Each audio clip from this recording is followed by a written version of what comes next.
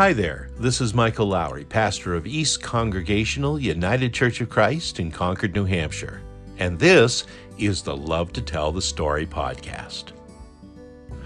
What does the Lord require of us? What are the checkpoints, so to speak, of an authentically Christian life, and how can we be sure that we've checked all the boxes? Based on Micah chapter 6, verses 6 through 8, and the Beatitudes from Matthew 5, verses 1 through 12, here's today's message, and it's entitled appropriately, Checking All the Boxes.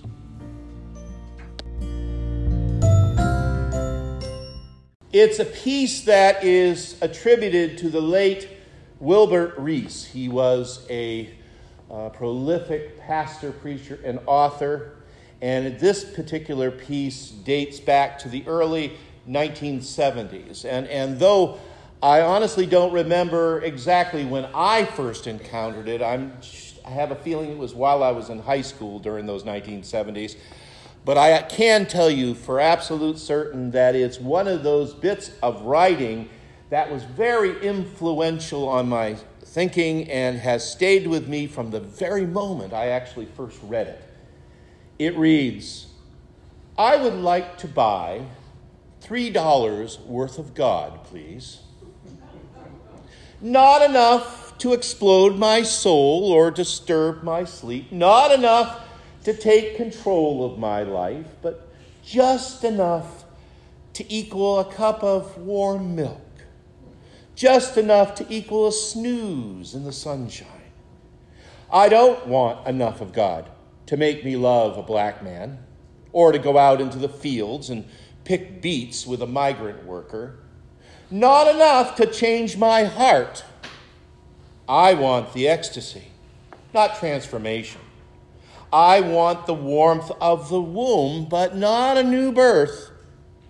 What I want is a pound of the eternal in a paper sack. I would like to buy $3 worth of God, please."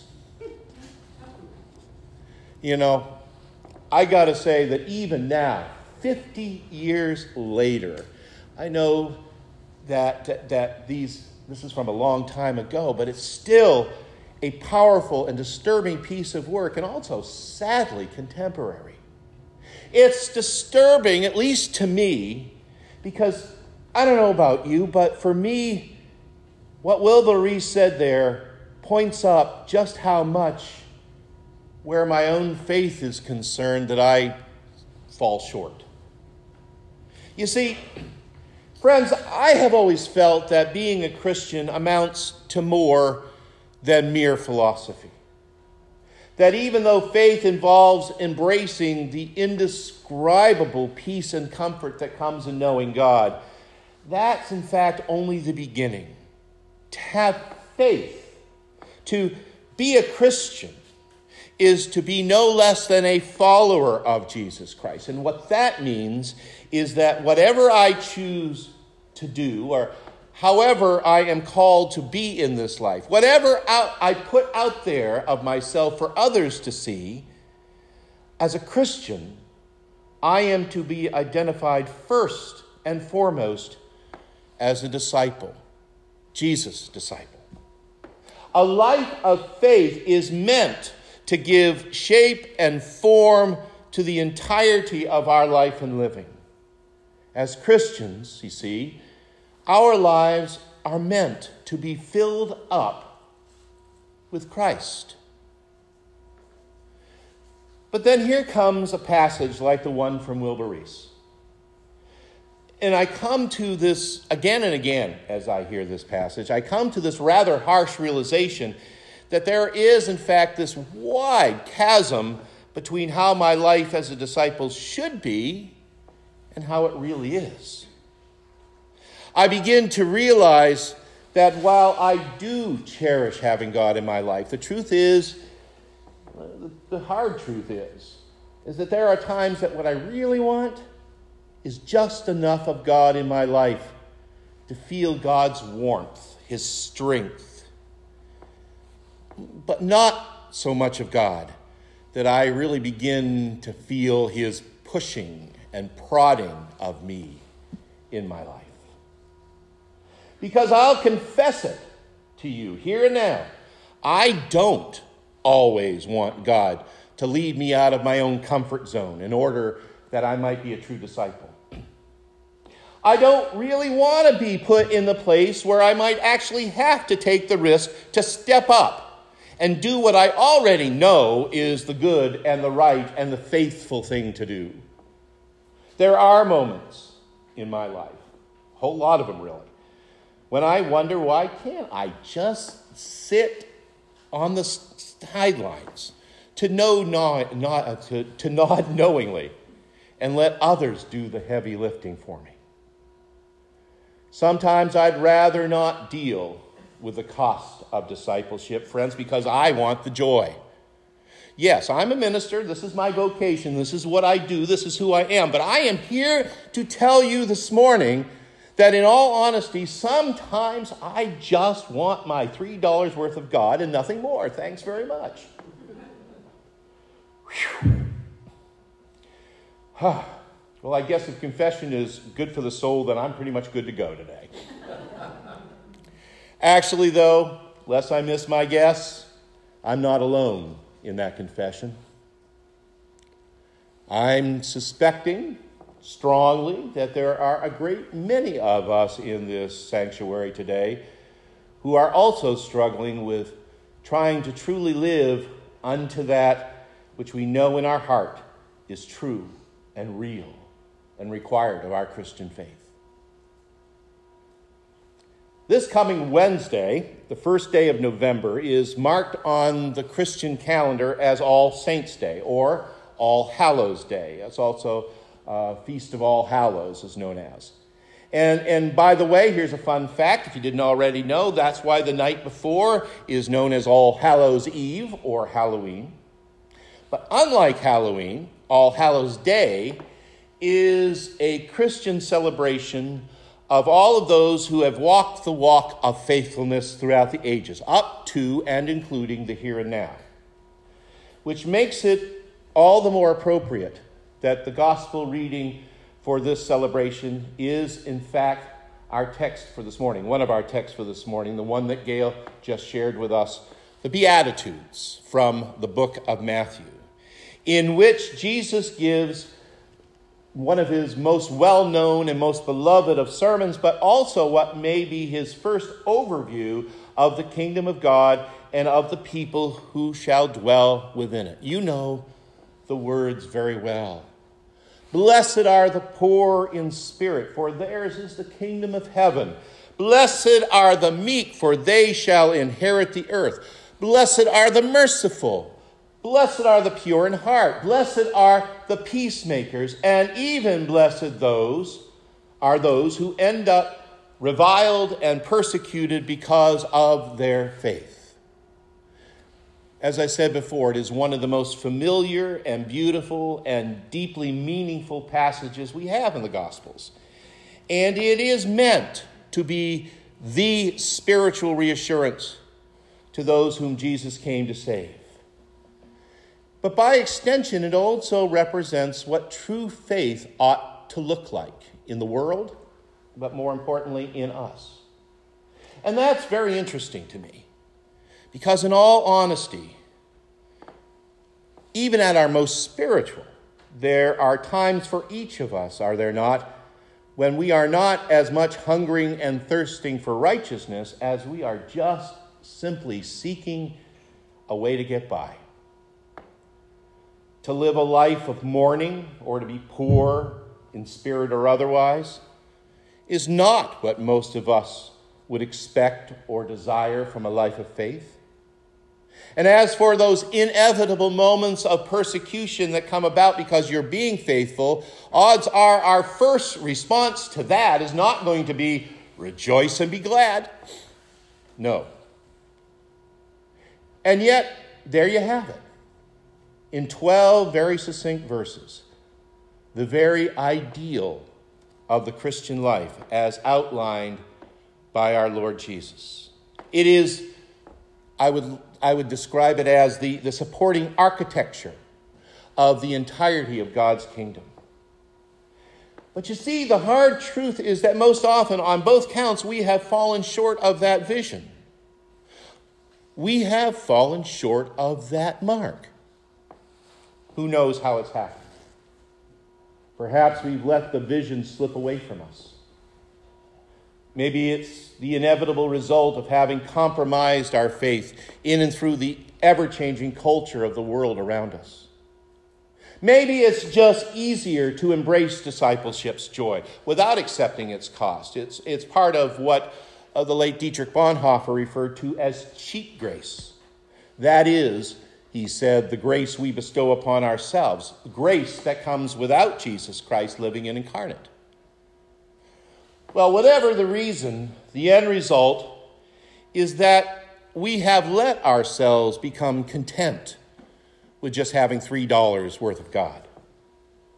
We just want just a little bit of an affordable, passing, cozy relationship with the Almighty, rather than wholly giving and directing our lives to God, which is the meaning of discipleship.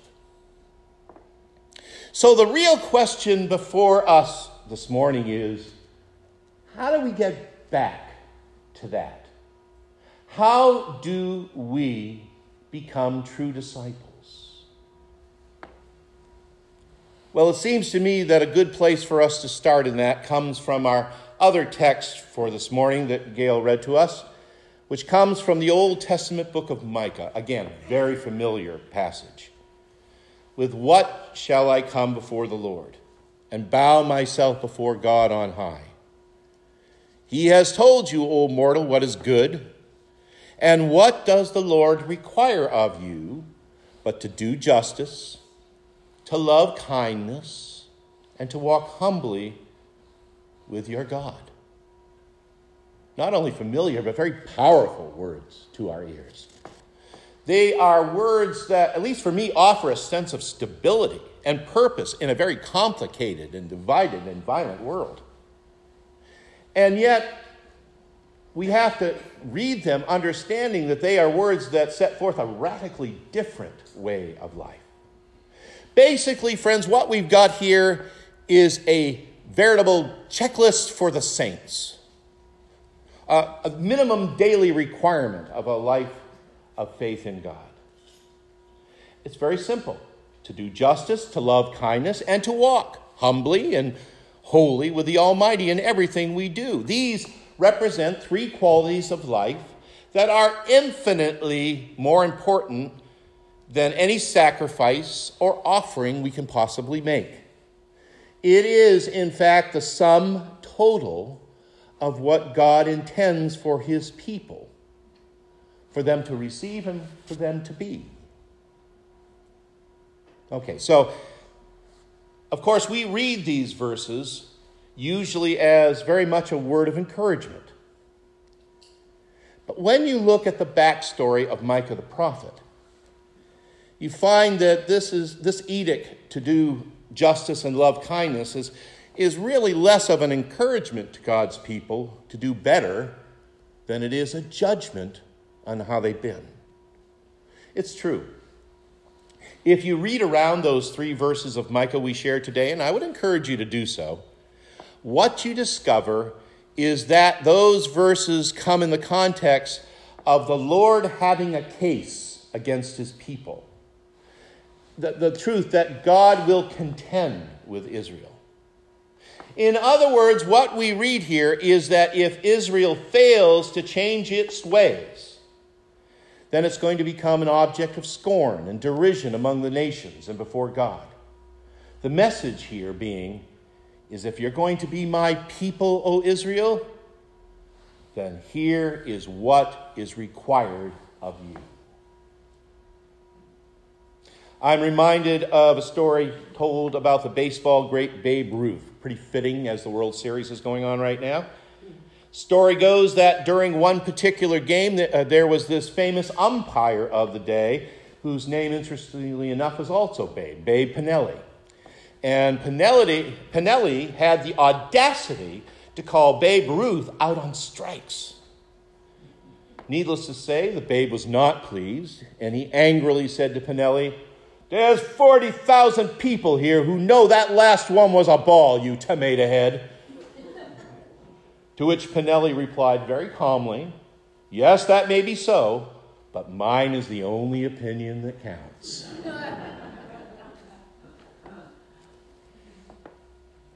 It's very easy, you see, for us to seek out any and all shortcuts, shall we say, where living morally and ethically and faithfully is concerned. It's all too tempting to rationalize away what we already know to be true, even in the face of our own failures in that regard. But you see, in the end, we will stand with our damaged righteousness before the only one whose opinion truly counts. It becomes all the more important to know what God requires of us, because that's the only truth, the only opinion, the only calling that matters. And it is very simple. It's attainable, but make no mistake, these are 3 requirements, 3 items on this checklist that mean everything where life and faith is concerned. First, it's a requirement that has to do with conduct, to do justice, to live life with the gold standard of valuing others in the same way that we value ourselves, and in the same way that we know God values us. And it comes back to those 2 great commandments that we spoke of last Sunday, to love God and to love people, to love your neighbor as yourself. What that means is that we are to bring justice and equity and fairness and hope to others, most especially to the poor in spirit, to those who grieve, to those who have been persecuted and are downtrodden, truly doing to others as you would have them do to you. So that's the first requirement. That's the first item on this checklist. And the second item actually builds on the first. It has to do with character. The first being conduct, the second being character. To love kindness. To love kindness reflects an awareness of God's mercy that cannot help but extend to our relationships with one another. It is to love as we have been loved. It is to forgive as we have been forgiven. It is to show mercy and compassion, at least to the extent to what we have received from the Lord in abundance. In fact, in ways that is more than we can even begin to measure. If I might put this in another way, the first requirement is to do the work of God's love, but the second is to mean it. And for that to happen, there's that third box on the checklist, and that has to do with communion, with fellowship, with relationship with the Almighty, to walk humbly with God. And what that means is to simply walk in fidelity with the Almighty, to always seek to be speaking and acting and living as in the presence of God in all ways and at all times. I had a ministerial colleague years ago who was very fond of making sure at every church committee meeting there was always one empty chair around the table. And he would tell the people who were gathered for the committee meeting, nope, don't sit in that chair. That's where Jesus is sitting. It served as, I think, a very apt reminder that while they might not actually be aware of it, there is always a spiritual component to the work that we do together. And God's presence in Jesus Christ at these gatherings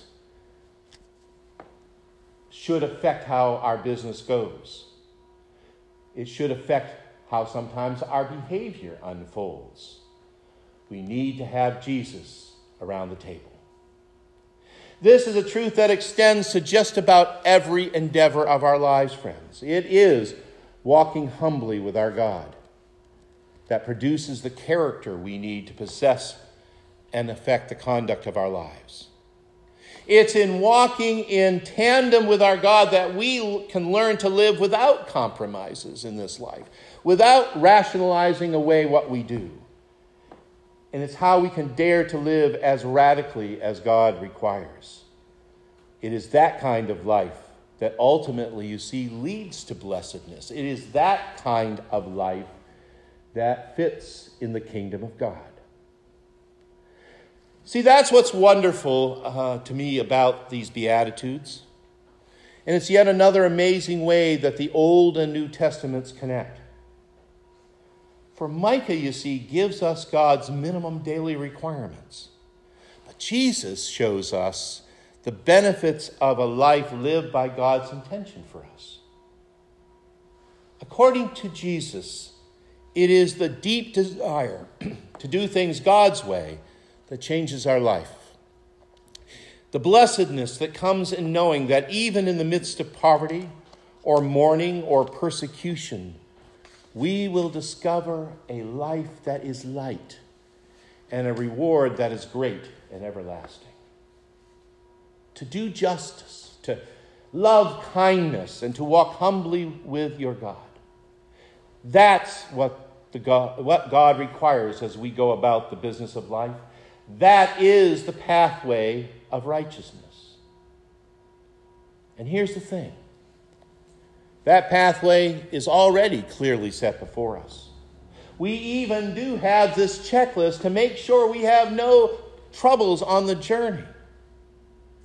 So I guess the real question for us then, friends, is, are we checking all the boxes? Are we checking all the boxes to be true disciples, to live holy in faith? Now, the bottom line, friends, we are going to falter. We're going to stumble on the journey because that's just who we are. We make our mistakes. We are a sinful, faltering humanity, and that's just who we are. But the good news is that by being attentive to all the items on that list, we can just stand up again and keep walking, no matter what. Because the great and glorious blessing that runs through the whole of our journey is that we are walking with God. And not only are we walking with God, God is walking with us. And because God walks with us, no matter what happens along the way, we can rejoice and be glad. So walk humbly, beloved, this week. Work hard at checking all the boxes of living the faithful life as you go. If you fall down, that's okay. Stand up, keep going. Reestablish the journey. Take out your spiritual compass for a bit, check the directions and make sure you're headed in the right direction, and then go. Because that's going to lead you down the right pathway of living the faithful life. I hope and I pray that we'll all be checking all the boxes this week, friends, and as we do, that we make our thanks unto God. Amen and amen.